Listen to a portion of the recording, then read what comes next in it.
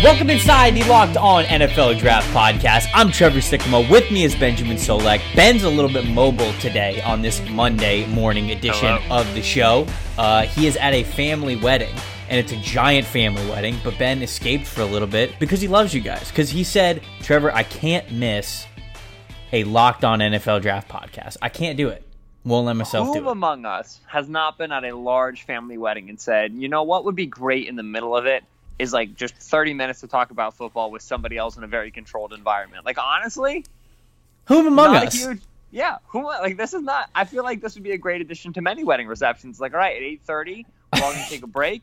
You gonna partner up with somebody who you're a good buddy with, chat about, an AFC division, talking about some football.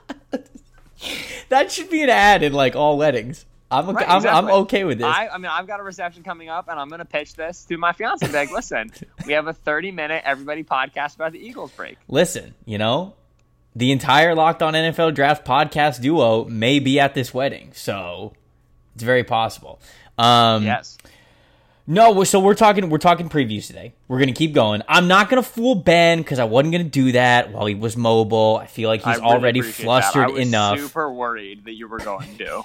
I was like, this would be the most devastating time to do it for sure. We are talking about the AFC West today, a division rather, that had two teams win 12 games last year, had the league's MVP, has now a $100 million head coach. I mean, the storylines in the AFC West are about as vast as they could possibly be, but no team here is not fascinating. No, 100%. But I want to start out with the most fascinating team.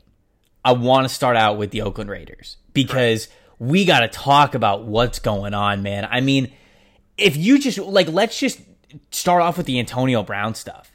It was when I said a couple of months ago before Antonio Brown even got dealt, people were asking me like, hey, if AB is as disgruntled as we think he is with the Pittsburgh Steelers and they got to get rid of him, what do you think he would go for? And I was like, honestly, probably like a third or a fourth. And people killed me for it. They're like, There's no way he'd go for anything less than a first. He's a future Hall of Famer. He's one of the best wide receivers in the league. And I get it, guys, but he's very talented. Top talent is getting traded, there's a reason There's for it. And it a means reason. The trade isn't as big as you think. There's a reason for it. And something else that I've noticed about NFL teams, they don't like when you go rogue, okay? They'll put up with it. A lot of the best teams can put up with, let's just say, like divas or certain personalities or egos with teams because often those are the guys who are playing really well. I mean, they're confident guys. They're playing at the top of their sport. Right. They have a lot of pride. They have a lot of egos in this. But at the same time, boy, it's a line that they teeter. And Antonio Brown seems to have gone so far off that line that I don't even know what the Raiders are going to do now.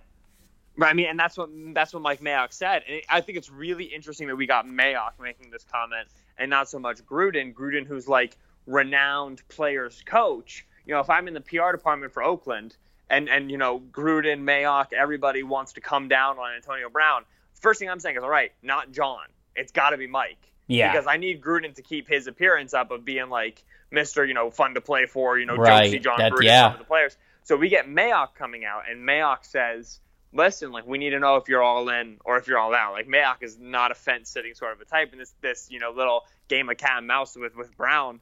I mean, it's not surprising to me that Mayock is very no-nonsense when it comes to it. Listen, it's so much easier, Trevor. It's so much easier to draft potentially, like you said, going out on your own, like diva-esque talent. It's so much easier to draft that and to say, listen, like, we're investing in you and we vetted you and we've gone through this and we sat down and met you in meetings and we're going to make this initial investment. We're going to work with it versus trading for it when you already kind of know that some diva-ness exists and you're not sure how you can incorporate it immediately in year one into an existing room. So when you trade for a guy, you expect him to immediately kind of be a part of your team and be a contributor.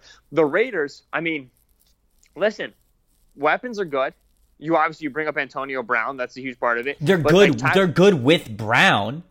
Right. I mean, like Brown, Tyrell Williams, Renfro, J.J. Nelson. That's a strong set of 4 wide receivers. Shout out to Kyle Krabs, obviously the biggest Darren Waller fan there ever was. You have Waller, Foster Moreau is the draft pick at tight end. It's not great, but it's fine. Josh Jacobs and Doug Martin with Jalen Richard at running back. Like, it's fine. This, I mean, I made a joking comment because during the Raiders' first preseason game, I believe it was Rich Gannon who was commentating, and he said, year 6 is when it really starts to come together for a quarterback, in reference to Derek Carr. And I was like, all right, how many numbers are we going to go? That's oddly specific, Rich. Yeah, right, exactly. But, like, year 6 is when it comes together? Like, are you kidding me? Year 6? Like, you can't. If you're talking about a 6th-year quarterback as this is the year it's all going to come together, he's probably not been very good. Like that, like right. You're still going to string yourself there. And so with Derek Carr, I mean, I would say, the best pass catching weapons he's had. One of the best backfields he's had, maybe. Like, obviously, I know, they had Marshawn Lynch there, but how much of Lynch did they really have? Offensive line isn't necessarily as good as the one he's had, but this is one of the best offensive systems he's going to have. And Gruden, for everything Gruden is, can design an offense, and he has some success around Derek Carr. So really, like, there was some Kyler Murray to Oakland run last year that I think was very legit. I know for a fact they did intense due diligence on Kyler Murray. This Carr's job is by no means secure that contract that you're able to get out of it quite soon. And so this is the biggest thing for the Raiders when you look on offense is either like it's very simple. Like, if this team is successful on offense, Carr's remaining, and if they're not, they're moving on from him, and you absolutely have to. Yeah, there's a lot of things in the balance with Oakland. Like Antonio Brown, obviously their best offensive weapon, is totally up in the air. What Derek Carr could be something that's here today and gone tomorrow. It feels that could all change immediately. And then the defense kind of all over the place. They have younger guys like Jonathan Abram and Trayvon Mullen and Garyon Conley and Clelin Ferrell, players like that, and then on the other side, that they've got guys like Vontaze Burfict, right? Like LaMarcus Joyner, like dudes who are, it's this weird mesh of players who are young and old, and that's normally good for stability, but I'm not sure which direction they're going with that. I think they're going a lot more younger because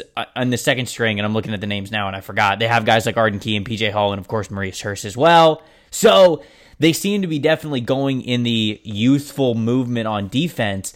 But how much does that then lend to the success of almost guys on the offensive end that need to win right now? How much more are you going to get out of Antonio Brown, even if he plays? I don't know. Right. How much are you going to get out of Derek Carr? I'm not really sure. So it's kind of weird windows with some of these players. I understand what they're doing. I think they're taking positive steps. I just don't know if they're all steps in the exact unison right direction. So I think the Raiders are kind of all over the place right now. Listen, big ups. Friend of the show, Jimbo, Jim Nagy, says that and this was in response to the Mike Mayock comments on Antonio Brown. Mm-hmm. The Raiders are choosing to sign vets with, like checkered pass, as he phrased it, and emphasize intangibles with their rookies, Jonathan Abram, Foster Moreau, Hunter Renfrow, Clelin Ferrell. Most teams expect vets to rub off on rookies, but the Raiders are hoping the opposite, which is such an interesting way of looking at it, right? Because the reason why they drafted Clelin Ferrell 4 overall was he said, like, the defense of doing that was Mayock said, we look at like character first. Like we're looking at character guys. And then all of a sudden they have Richie Incognito, Antonio Brown, and Vontaze Burfict. Okay. And that's the thing. Like, you're bargain binning on veteran talent, not really bargain bin with Brown, but you're getting veteran talent that on a discount because of some of the problems that they've had in the league. And so it's a fascinating build. We brought him up, so I might as well, my rookie is absolutely Clelin Ferrell. This team had 3 sacks last year, whatever the heck it was. It's like a despicable, reprehensible. I think a little bit more than 3, but might not be too far from it. Yeah, if you're playing Price is Right rules, you're probably pretty close. Right. What I know for a fact is that there's one edge that was retained from last year's draft, last year's just team into this year's team. That's Arden Key, kid at LSU, who's looked good in the preseason. Arden Key is not a player to sleep on right now. Ferrell, immediate starting job, 4th overall pick, selected over a number of more better, nicer prospects than Josh Allen, Montez Sweat. Ferrell's got to deliver. I mean, the Raiders are thirsting for some edge rush. You didn't even say Brian Burns there either. You could have. I didn't even. Yeah. Oh my goodness, I didn't say Brian Burns. He was my edge too. Ferrell's is a good talent. I like Ferrell's around one guy. 4 was rich, especially with who was on the board. And the Raiders with the struggles at edge last year after the Mack trade. they'll come at the throat of a rookie edge quick. I really don't. That fan base is not going to be patient with a rookie edge picked 4th overall. And so Ferrell's got a big task in year 1 to prove that he was worth that early pick. I think the 2 secondary players, Jonathan Abram and Trayvon Mullen, are. I think those are really interesting picks. But honestly, man, for me, it's Hunter Renfrow, and I think that it's because his connection with Derek Carr is going to mean a lot. I think we have the cliches, the stereotypes where it's like, oh, Hunter Renfrow, basically the next Wes Welker, just put him in the NFL now. He's going to have all that success. And where I think that he does have those same kind of skill sets, is he going to be able to, is he really that 1-in-1 translation? Because if he is, that's going to really help out Derek Carr. That's going to give Derek Carr that confidence, that security blanket to keep drives going and have that in his back pocket to be able to take those longer, deep shots down the field with guys like Tyrell Williams and J.J. Nelson, and they hope Antonio Brown. Good, man. I mean, it opens up a lot of stuff. It makes your offense really versatile and allows you to do a lot more things when it comes to pushing the ball down the field. And I don't think it's any limitation of Carr's talent that he can't do that. It's just been a weird offense for him. Let's talk Denver Broncos next. Vic Fangio taking over as head coach. The quarterback situation's a little weird with Joe Flacco, Kevin Hogan, Drew Lock's in there. Kevin Hogan. I have to say him, man. His name's on the depth chart. Also, no disrespect, Brett Rippon. I know Kyle would be mad if we did not mention Brett Rippon. Wide receiver group of Cortland Sutton, Emmanuel Sanders, and Deshaun Hamilton. Sanders, kind of near the end of his time as a Denver Bronco. And then if we flip over to the other side of the ball, the same could be said about Chris Harris, too. Harris is a big part of that identity that's been around in Denver for a long time when they were going after Super Bowls. He's probably on some of his last years, if not his last year in Denver. They have a guy like Von Miller who's been around for a while, but other than him, I think a lot could possibly change on this Denver defense over the next couple of years. And so the guys who are really standout players for Denver, Emmanuel Sanders, Chris Harris, Von Miller, I don't know how much longer these guys are going to be around. And so that's kind of in the same situation what we talked about there with Oakland. They seem to be really trying to compete, and I guess you could throw Joe Flacco's name in there as well if you want to, even though he's new. They're trying to compete with these guys while they have them, but I think they're almost kind of admitting that this is a transition period, right? I mean, they're looking at teams like the Chiefs and like the Los Angeles Chargers, and I don't want to say that you give up before a year starts, but certainly top to bottom, doesn't look like they're going to be able to compete with even 2 teams in a division, let alone the AFC. So it's kind of uphill sledding, and you might be really... When I look at this Denver team, I look at a team that is turning the page. Do you kind of see that same vibe, or do you think they have a little bit more to compete for? I think offense-wise, it's a hard reset, right? And that's... you don't acquire Joe Flacco and draft Drew Lock unless it's like, we're fully resetting. Like, Flacco's going to keep us afloat through these years. We're going to see what we have with Lock, and if we need to go young quarterback again, we'll go young quarterback again earlier, obviously, first round. With the offense, it's like, all right, we've hit on guys like, we got, Patrick Lindsay, like, was a good pick who ended up coming through. But, close. Or Philip, Philip Lindsay. I always get his name. Sorry, it's all right. You're at a wedding. It's fine. No, but like guys like the Garrett Bowles pick, didn't go well for them. Like, obviously, they don't know where they have in Cortland Sutton yet. He's now, put into that top role. But with Demarius Sanders out last year, Sutton wasn't necessarily as big a part of the offense as they envisioned. Jake Butt hasn't panned out over the past couple of years that they've had him there. The talent acquisition on offense has been rough. And so there's definitely a hard reset there. They got to figure out what exactly it is that they have. Defense-wise, I think this team's going to be a lot better than people realize. I think they got good players. Yeah, the unit. I mean, listen, you've got Big Fangio bringing in Kareem Jackson, bringing in Bryce Callahan on a secondary that already has Chris Harris and Justin Simmons. I think there's good depth there with Isaac Yiadom. Mm-hmm. You got Devontae Bowsley. And then obviously the front are Shelby Harrison and Adam Gotts is a super thrilling. Derek Wolfe, no. But Bradley Chubb, Von Miller coming off the edge. They add Malik Reed and UDFA, the kid of Nevada. He looks fantastic. They're going to be able to get after the quarterback, at least on the outside. And I still think there's more to Adam Gotts that we haven't yet seen. And Fangio's good at getting production out of those defensive tackles who haven't necessarily had, as strong a career as we anticipated. Fangio is a consummate defensive mind, right? Arguably the best in the league, right? And I don't think he gets.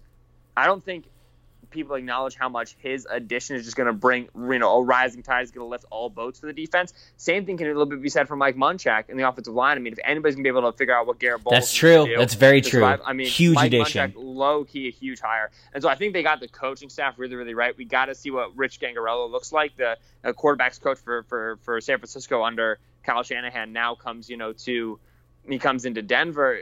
We got Noah Fant as the first-round draft pick. George Kittle had a record-setting year under Scangarello and that Shanahan offense. We could have something here. Scangarello is the wild card, but it's a promising sign. Working with Shanahan is a good name to be around. I just think that Munchak, Fangio, they've brought in some really, really good names. I think the coaching staff is right. So I think that this, the current talent could improve under some of these guys that they've got in. John Elway, drafting. Are we going to be able to draft well enough to get the young, cheap talent in here to really, like you said, it's a good division. We haven't talked about Kansas City and Los Angeles Chargers yet. Those are two of the 4 best teams in the AFC, maybe the 3 best teams in the AFC. And so, it's a tough division to rise up in. But it's going to come down to, in my opinion, the front office and not the coaching staff. I think they got a lot of the coaching staff hires right. Yeah, I have a feeling that this was the last head coaching hire that John Elway made. Like, however it goes. Right, that's the way of putting it. That's kind of how I feel. And so I think he's married to Fangio for as long as Fangio's here. But I like him as a defensive mind as long as he can get the offensive guy to really complement his style because, that was Tony Dungy's big problem when he was in Tampa Bay, right? People talk about John Gruden way back in the day winning with Dungy's team and all that kind of stuff. Dungy went through offensive coordinators, man, and he had a revolutionary style of defense when he was in Tampa Bay. He couldn't pair it with the right offensive coordinator. He just couldn't get it right. And so you're hoping Fangio is able to do that with the guys that they have now. My rookie is Noah Fant, and for that reason there, because I think he plays such a key role in unlocking what this offense can be. Attacking up the seams, making mismatches on linebackers, playing even in the blocking game. I think that he's going to get better at it. What this guy was from an athletic standpoint was basically better than O.J. Howard in almost all of his combine numbers. And O.J., let me tell you, as somebody who gets to watch O.J. Howard all the time, dude is a freak. So I know that Noah Fant potentially is as well. I know how much of a difference maker O.J. Howard has been for the Buccaneers. He can do that as well for the Denver Broncos, whether it is Joe Flacco, who's a quarterback, or eventually I think they hope Drew Lock. Drew Lock had a lot of chemistry with Albert Okwuegbunam. There you go. Hey, when he was at Missouri. And so I can see that being something that he goes to pretty often if Drew Lock ends up getting some good playing time. So he's my rookie. I'm contractually obligated to mention Juwan Winfrey, 6th-round pick, wide receiver out of Colorado. In 2017, I told everybody Juwan Winfrey was going to break out. He got injured. And then in 2018, I told everybody that Juwan Winfrey was going to break out, and he remained injured. 2019, he gets selected. I didn't think it was going to happen. But I've liked Winfrey from afar for a while. Really good route runner. He's a big slot sort of a type. He's really good getting through the underneath zones. He's going to stick on the roster. Deep roster, obviously, and you already have some good slot options in Emmanuel Sanders and, of course, Deshaun Hamilton. But I think I'm like the biggest Juwan Winfrey fan there is just by default, and so it feels like I have to say him. Kansas City Chiefs. Good football team. Talk about the reigning MVP of the league, one of only, I think, 3 or 4 players to win MVP in their second year in the league, which is, man, what a high honor it was for Patrick Mahomes. It was funny because, when he's coming out, you're watching his tape at Texas Tech, and I'm pretty sure everybody's scouting report that wasn't overly cynical on him read exactly the same. This kid's got an arm that is truly rare, and he's got a mentality to make plays that can match that arm. The thing is that what he does at Texas Tech and what he did in college, you just never see it in the NFL. And you think, man, if this kid can get a little bit more structured at what he does, he'll be special. And you know what? He got a little bit more structured at what he did. He had a really creative head coach that gave him a lot of freedom to improve in his own ways. And man, are we seeing a special kid develop before our very eyes. They're putting one heck of an offense around him, whether it's on the offensive line or in the offensive weapons. They've got Travis Kelce, obviously Tyreek Hill, Mecole Hardman now, Demarcus Robinson's been okay. They've got all kinds of stuff.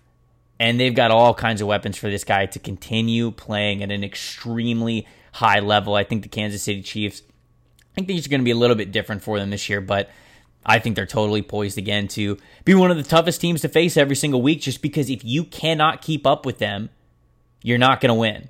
Even defense aside, I know there's some things that they changed on the defensive end, and they're trying to get a lot more stout in that area. That's an area that they kind of fell short when it came to their Super Bowl run last year. But at the end of the day, man, if you're up 14 on the Chiefs and there's 5 minutes left in the football game, you're not safe. The win is not locked up. There's nothing like that. And so when I look at this team, it's obviously all going to run through that offense of Patrick Mahomes. But how well do you think that they're going to have success this season? Do you think they go as far as they did last year? Do you think they can go even farther? Do you like the additions and the changes that they made? Because they have made some. What do you think about the Chiefs? Yeah, so a few points there. When the book is written on Patrick Mahomes, two things will never, in my opinion, actually really three things will never be as highlighted, as sussed out, as emphasized as they should be. Number one, and I firmly believe this. Like he's one of the top quarterbacks in the NFL already, but coming out of Texas Tech, it wasn't clear. It was not sunshine and daisies. It was not we've got him. With Mayfield, I think there was a sense of this is it. And there's a reason Mayfield went 1 and Mahomes went 12, and that's a big difference, 1 and 12. Mahomes was a revelation in terms of arm talent, in terms of field vision, in terms of instincts, in terms of risk management, in terms of pocket management, and at times in terms of mechanics and accuracy. There were significant issues that have crippled other quarterbacks, not quarterbacks with Mahomes' natural skill, which is where we have to investigate and figure out what if anything we can learn from Mahomes, because it's not cut and dry that we can. Mahomes, it might be the exception that proves rules. It might be more of an aberration than he is an example. So number one, it will be Mahomes was not the slam dunk first round draft pick prospect that he might get billed as when he has an amazing career for 15, 20 years. Number two, the best fit for him, as said, by every draft analyst since February before that draft, was Kansas City. Without it was a doubt. The best Without spot for him to end up. Andy Reid, Brad Childress, Matt Nagy, Mike Kafka, I think was a QC at the time, but just that was who you wanted him. You wanted him with Reid, and that's number three, which is hopefully it gets talked about when Reid retires and when Mahomes is whatever, and they're talking about Reid, but just the Mahomes we saw in 2018 looked similar to the Texas Tech guy, but there were just clear improvements in his decision making. The offense was around him was and this is something that some person on Twitter was trying to expose. The offense around him made life easy for him. I mean, Reid did so much work for Mahomes, clearly from even last, over the course of the 2017 season when the Chiefs were still making the playoffs with Alex Smith. There's clearly work and preparation being done. That's why they traded Alex Smith away. I mean, I wrote about this for the Draft Network last year in terms of, Reid's not stealing exact play designs from Texas Tech, but he's stealing general concepts and the framework, the paradigm, the 50,000 foot view is still the same. And so those are things that's important to remember about Mahomes. Yeah, the offense, everybody can run a 3 flat 40, you know what I mean? It's unbelievable. The offensive line has still got some good talent on it. They've recycled well up there. But the question that you have to ask yourself is all right, the offense last year was the best in the NFL. So even if it can get better gross wise, it's still just going to max out at the best offense in the NFL. Okay. So did this defense get measurably better such that we can say the Chiefs as a team are measurably better? And my argument there is not really.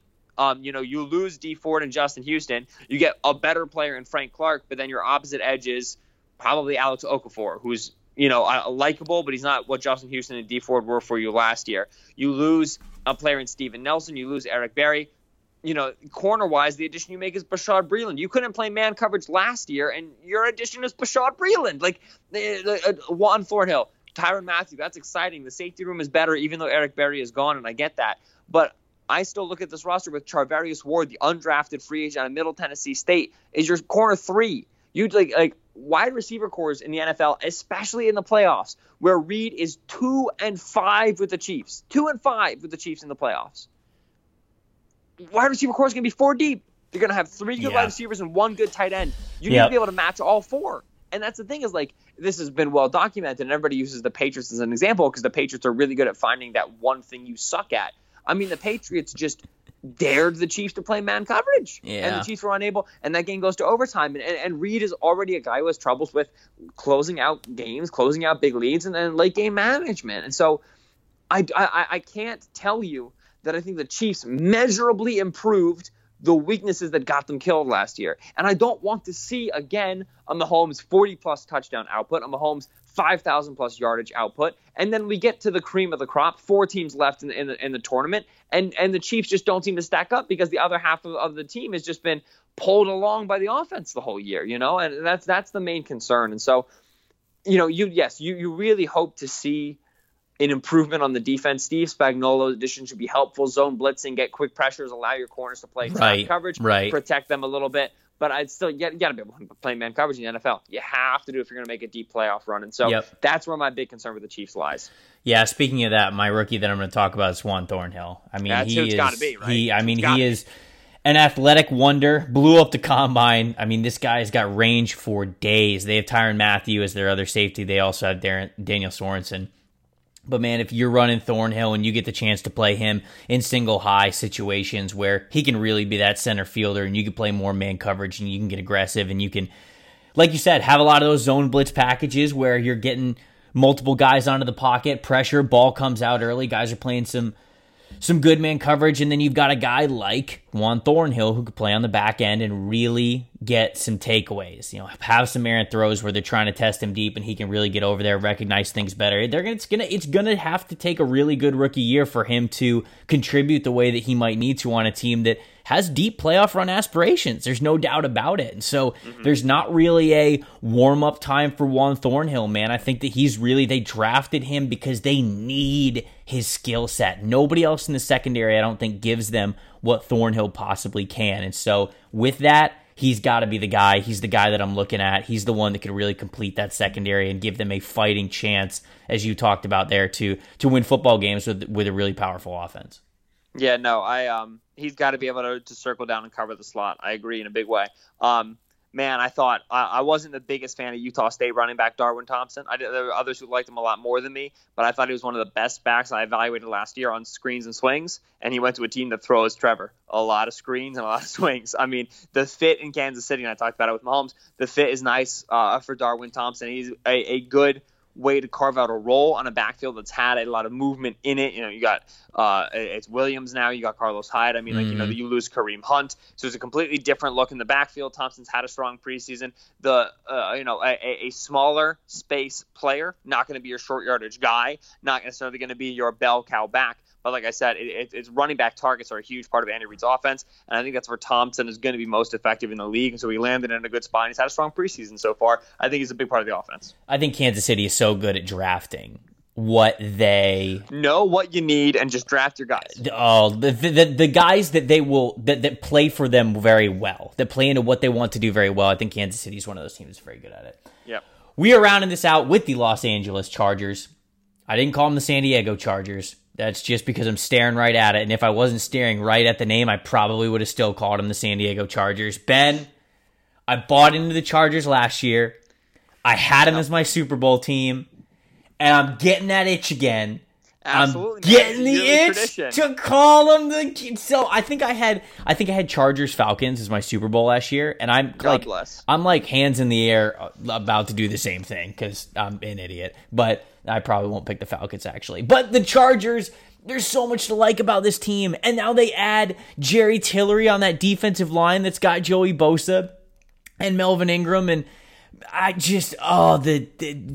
There's so much potential with this team. On offense, on defense, there's so much to like. They won 12 games last year. I feel like they can compete against the best again. Is this like Phillip Rivers' last shot? When is his window closing? Is it closing right now? Like, do you think that this might be his last year to really contend? I mean, if memory serves, and I'm looking it up right now, I'm pretty sure he's a free agent after this year. And so, like, this is when it could be the neatest time to get out of his deal. But they're not going to do that. Like, unless the Chargers go like 6-10. Yes, this is the last year on his deal. And so, no, what I'm saying is, like, if you go 13-3 and you make it to the AFC Championship game and you lose to the Chiefs, you got to extend Rivers. Oh, of course. And so, without a doubt. And so and this is Rivers' age 37 season, so you're pushing against the door. And so, like, if there's a year for Rivers and the Chargers to do it, such that they can, like, kind of neatly, you know, either Rivers retires or whatever, it's like time to draft the new guy, whatever. Like, this is the year because the contract is coming up. I mean, I think Rivers is still playing at a top 7, top 8 quarterback level, which is tremendous news.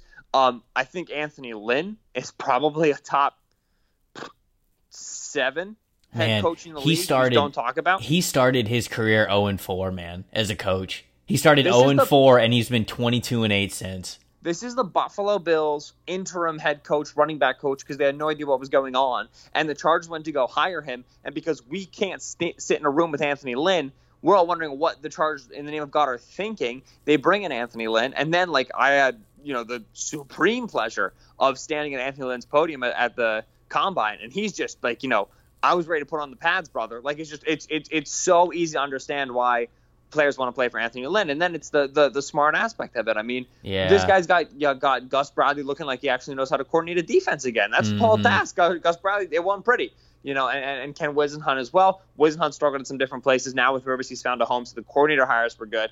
And then obviously, yes, you have Rivers. The Melvin Gordon situation, they're going to want him. It's probably going to get done.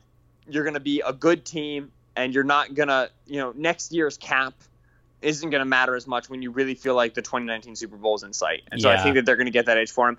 I think they can survive with Austin Eckler and Justin Jackson if they have to. Of course, the running back market is always, you know, pretty active on cheap contracts. You know, if they really lose things out with Gordon, they feel like they need to add somebody. You know, the Eagles rented Jay Ajayi for a year and won a Super Bowl. Jay Ajayi is a free agent. As long as his knee stays good for the 8 weeks you need him, you know, it's always a value buy. Sure. Jay Ajayi is a good player. Sure. So I'm not too worried about that. I mean, with pass catching weapons, Mike Williams looks great in camp. Hunter Henry, if he's actually healthy, like, we don't even know what the ceiling is with Hunter Henry. And so, I mean, it's all there for them on offense. And then defensively, you have to figure out your situation at linebacker. Denzel Perryman, Jatavis, and I mean actual linebacker. Jatavis Brown, Denzel Perryman, Drew Tranquill. You got to be able to get. Love Drew Tranquill for this team. My rookie. Don't you dare. Okay, sorry. Don't you dare. Sorry. But you got to be able to get 2 of these guys on the field in base packages. You can't just be going out there with Kaiser White playing at 230, playing Mike. Like, this was a problem last year. You were losing it against the run.